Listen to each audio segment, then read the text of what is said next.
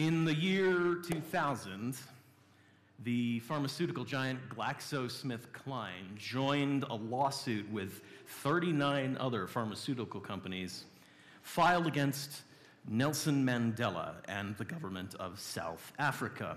They filed the lawsuit because they felt they weren't making enough money specifically off of their retroviral drugs to treat AIDS. And so they filed a lawsuit claiming that the government and Mandela had broken all of their price protections in violation of some law or another. But it was necessary in Mandela's mind and the government of South Africa to do so because the average cost of the drugs per month was $1,000. And the average annual salary in South Africa was $3,000. The access to the needed drugs in the time of crisis was not available. And yet, GlaxoSmithKline and all these other pharmaceutical companies filed suit. And it's astounding to me to think about it. First, that there was somebody out there who filed a lawsuit against Nelson Mandela and then finished their workday thinking, I did a good job.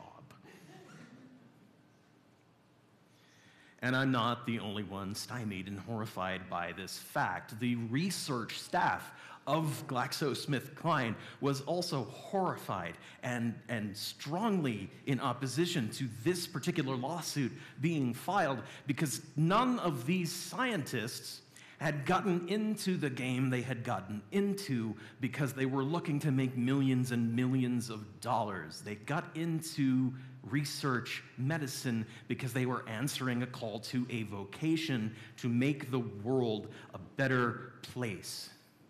And yet, they felt absolutely no power in this situation. They felt like they had no voice, completely heartless in the face of the situation. Somebody needed to muster up some courage to try to make a difference in the moment, but where was that courage going to come from in this situation?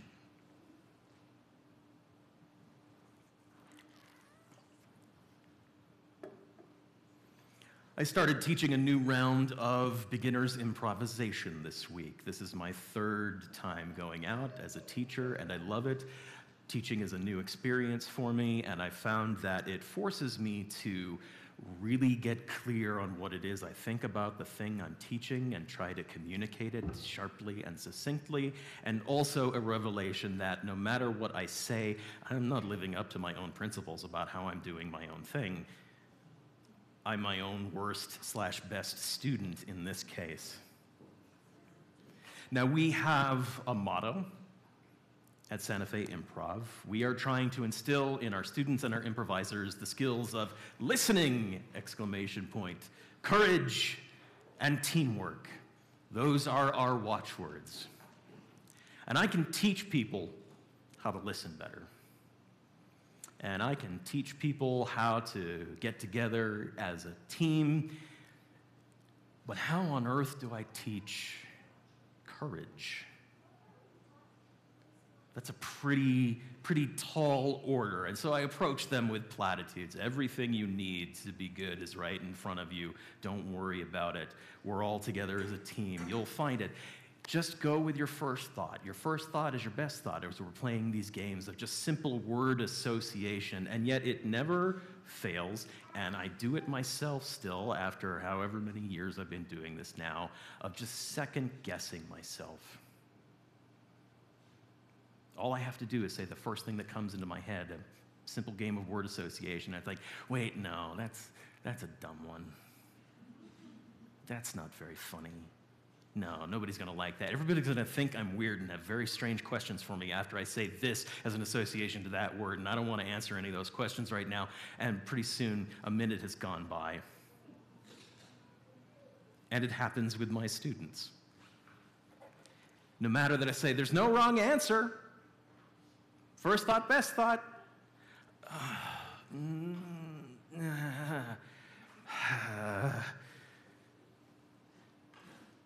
It's a normal human thing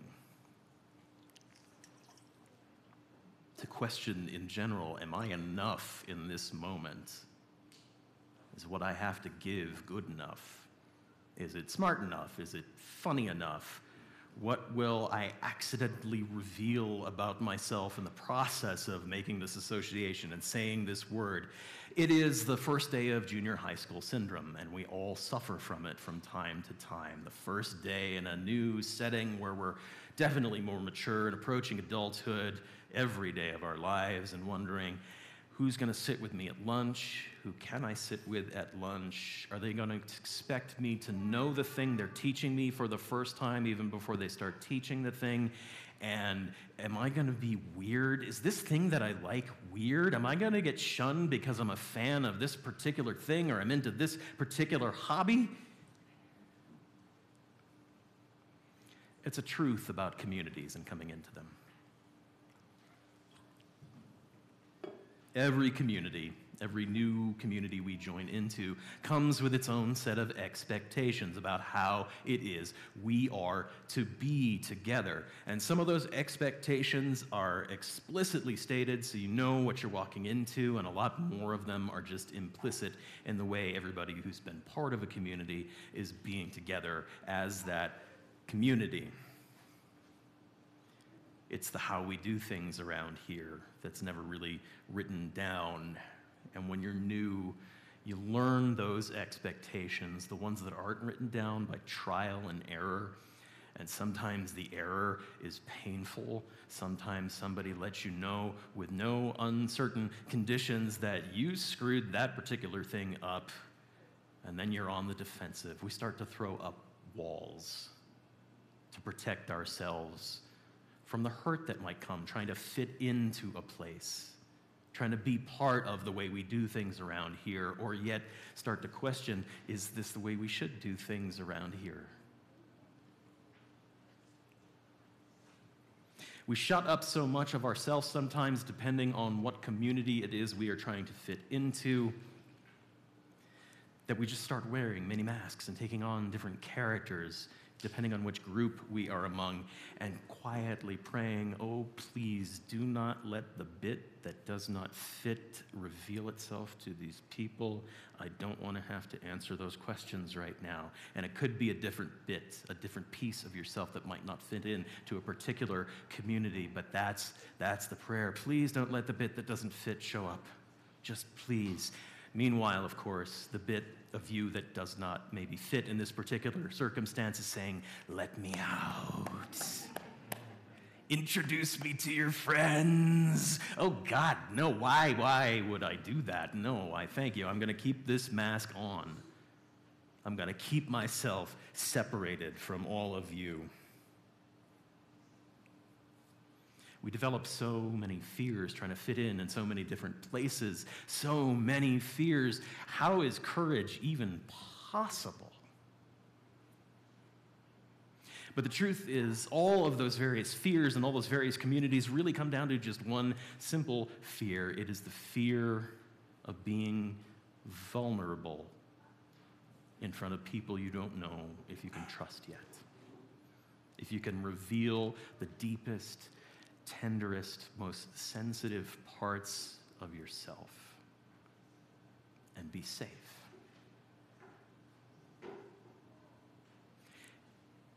In United States culture, at least in general, there's not a lot of safety in vulnerability. Emotions are passé, unwelcome.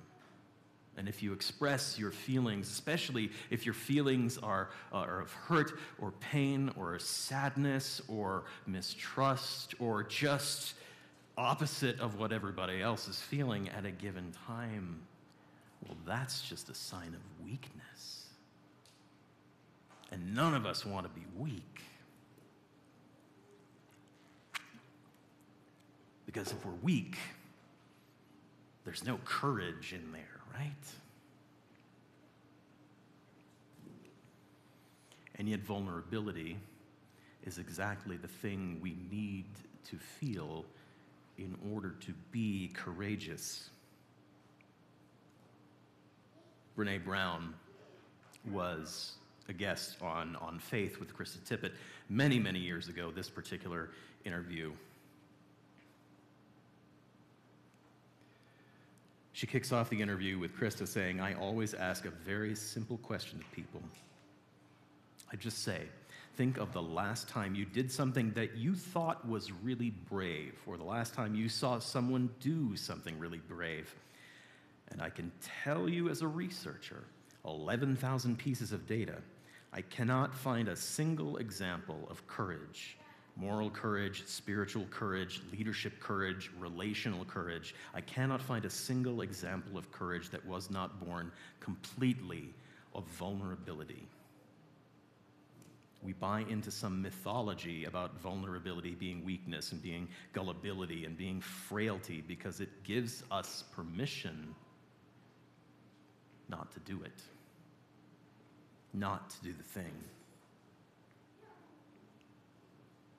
We need to be vulnerable in order to be courageous. Weakness and fear are not the opposite of courage. Fear is an emotion, and it's an amygdala emotion. It's our lizard brain run wild in response to something that might rightly frighten us or might not. It's one that's hard to control, but courage, it turns out, is a skill. It is something that can be learned. It is something we can develop, a muscle we can flex together. Back in 2000 at GlaxoSmithKline, they also hired a new chairman of research and development for the company, Dr.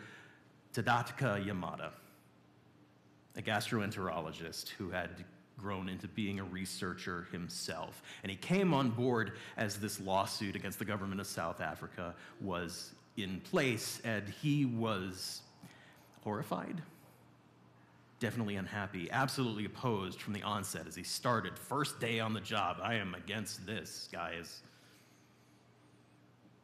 And he started talking to the rest of his researchers, the people under his charge, and learned, yes, they too were absolutely opposed to this thing. It was ridiculous. It was hurting us in the long run. We just don't know what to do with it.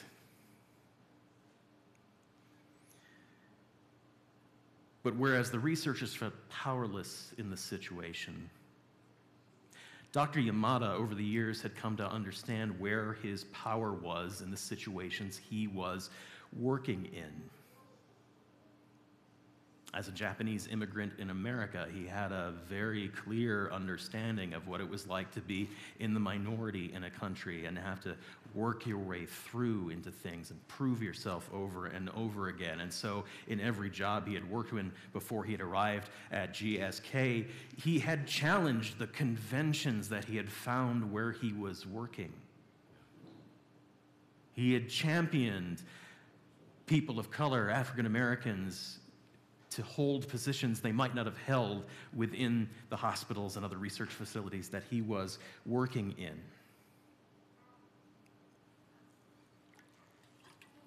He had learned, he said, not to underestimate any chance there was, no matter how small, to challenge the status quo. It was enough. And because Dr. Yamada had worked as hard as he did to get where he was, he had the ability to sustain focus and determination, even on those small chances to make a change in the status quo. And as he rose up and gained more privilege for himself, he remembered where he had come from and realized there was great power in leveraging the privilege you have in service of people who don't have it yet.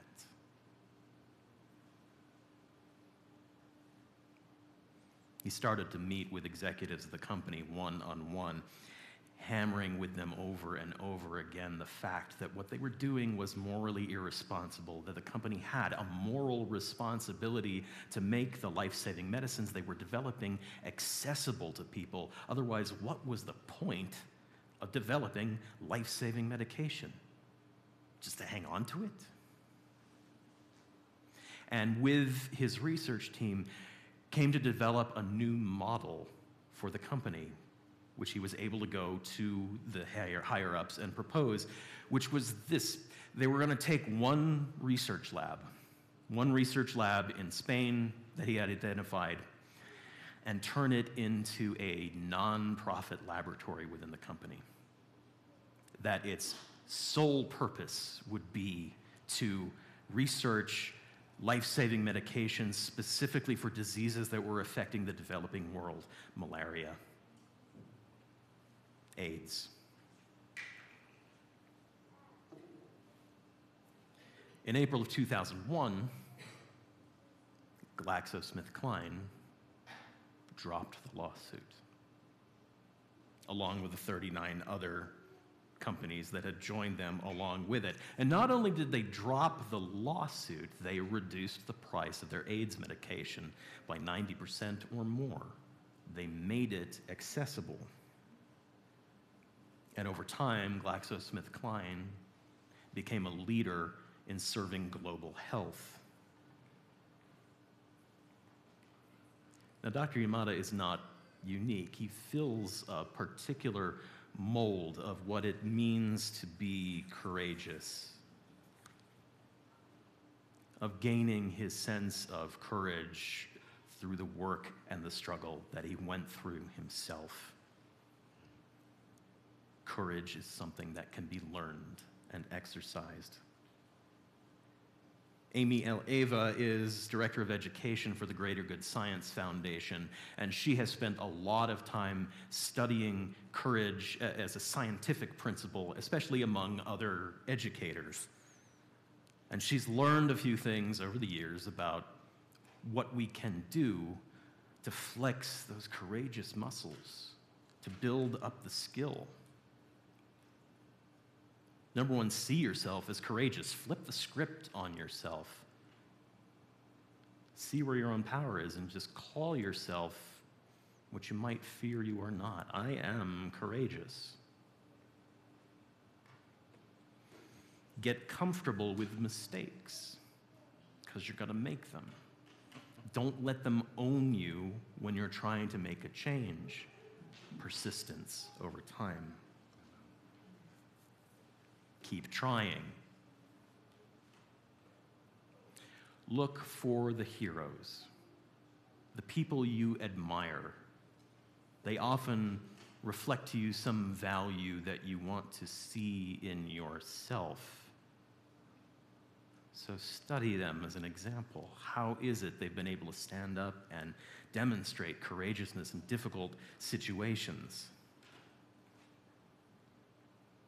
Clarify your values. Know what it is you stand for in the first place. She did an experiment with educators, interviewing them about what their individual values were, and she found almost across the board that as soon as teachers were able to articulate what it was that they valued, specifically within their work sphere, their anxiety levels dropped. Because they knew what they were working towards. It wasn't a mystery anymore. It wasn't a question. There was purpose in knowing what that was. And finally, she says, act on those values in community with one another. Don't go it alone. Big acts of courage sometimes seem like a solo act. But long-sustained courage happens within community. And that's the story of what happened at GlaxoSmithKline as well. Dr. Yamada left the company in 2006 to go be the global health chair for the Bill and Melinda Gates Foundation. But what he had instilled in his researchers that worked under him was the persistence of courage that he demonstrated over those 6 years that he worked there. The plans they made together stuck. The nonprofit research center in Spain is still a nonprofit research center, creating more and more life-saving drugs, leading GlaxoSmithKline to be that leader in global health that they have become.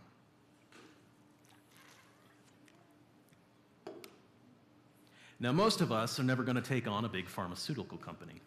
We're just not in a position to do that.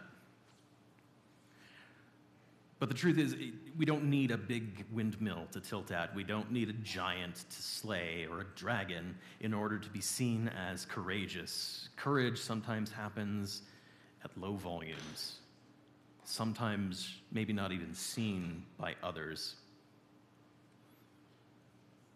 Amy Ava writes, courage doesn't have to look dramatic or fearless. We express it in both bold and quiet ways. In fact, general courage, the confident or seemingly brazen actions perceived by others, differs from what she calls personal courage. Those actions that are courageous in the minds of the actors themselves. It all depends on how you view the challenge in front of you and the fears associated with performing a particular behavior. In other words, she writes, these days, some of us may need significant personal courage to get out of bed and face the day on behalf of those people we care about and value. Sometimes it takes courage just to show up. And do it in community.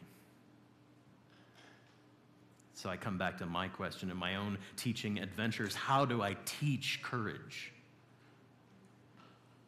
How do I demonstrate to people step by step how to be a courageous person? And I finally came to the realization that I can't. I can't teach you how to be courageous. But what I can do is create an environment in just a small community setting that makes courage possible, that gets everything out of the way that walls us off from those moments of courage. And in improvisation in particular, the stakes are so low, the risk is almost not even there to begin with. So I stopped teaching my students the rules of improvisation. I don't start with the yes and anymore and the how to build the scene. We spend 2 hours on trust. The most important tool is trust. Trust yourself. Trust that you have everything within you that you need to do this thing, to play this game in this setting, to make this scene with others, because you've lived a life.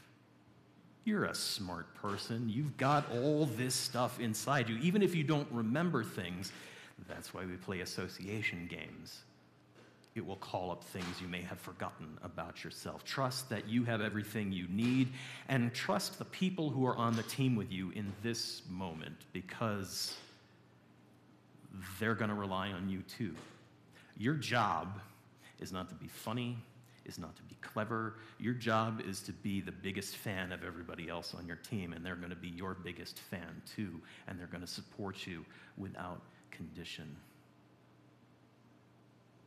Because there's a practice we have in performance, with my own team especially, before we go out on stage, patting each other on the back and just saying, I've got your back. That changes everything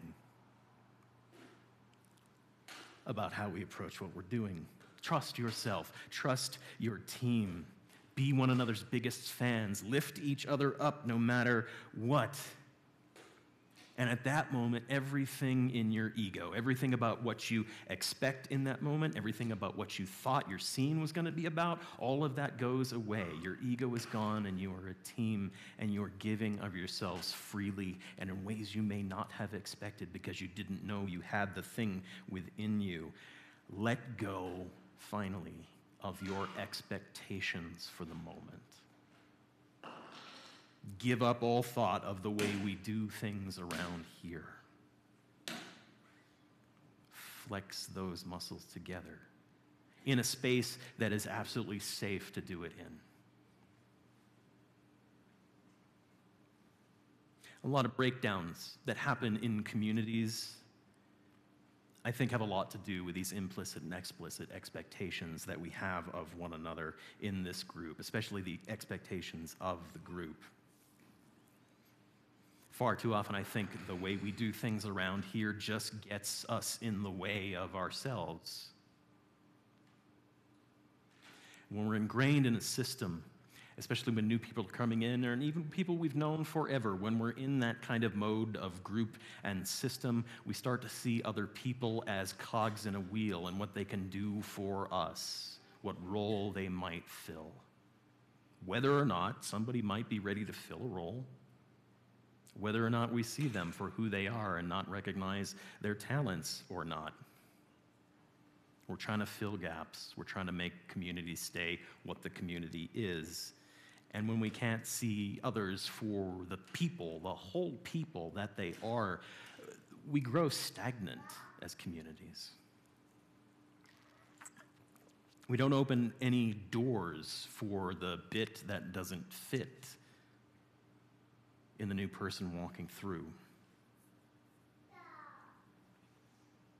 The first step in creating a community that fosters courage is to let go of all of those expectations of how we do things around here and how people might serve us and what they might give to us. And to develop some courage to see others as whole, real, individual beings, as individuals separate from whatever they might be to a group or a community, whatever we might think they can do or offer. Courage to accept that whole person as they are, especially the bit that does not fit, because that might be the bit we didn't know we were missing. The courage to accept what's created in the process of welcoming that all in without question, of letting go of our expectations. That's challenging work, and I think it is the work of a church community especially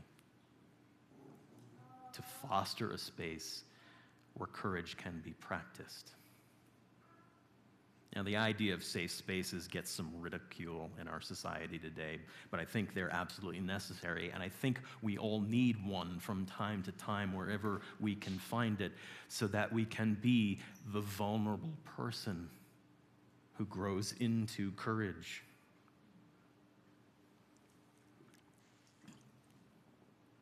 Where there is less risk in being vulnerable, no risk at all. Where we can speak our deep truths of our whole self without fear and without judgment. And not that the safe space is someplace that we just go to and stay in forever because it's safe and I don't have to venture out. No, a refuge to rest for a bit and flex those muscles and develop that courage and go back out into a world that thinks vulnerability is weakness and try to speak the hard truths. Do you see? Do you see? Is he naked? Do you want to say something? Yeah, I want to say something.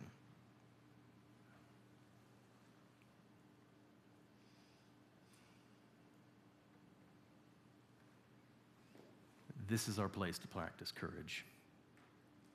It should be, at least. To build it within one another, to create an environment where it can just happen. Because transformation begins at home. And the world needs us to speak truth that others might not want to hear, the truth of our wholeness as individuals and as a community, the truth that we are here and we matter, the truth that others are here and they matter too. So within this small subset of a larger community, in this laboratory for being more human, that's what I'm hoping we can do together. Trust that what is within us is the thing that is needed in the moment. Trust that our teammates have our backs, that they are our biggest fans, and they will not let us down.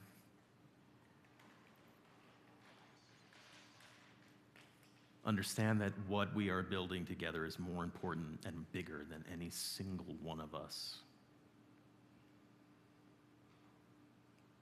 And gain the courage to let go of all those expectations and that need for control on what the outcome will be, so that we can just see one another and have the space to be who we are. and develop the capacity to change the world one small act of personal courage at a time. I've got your back. May it be so.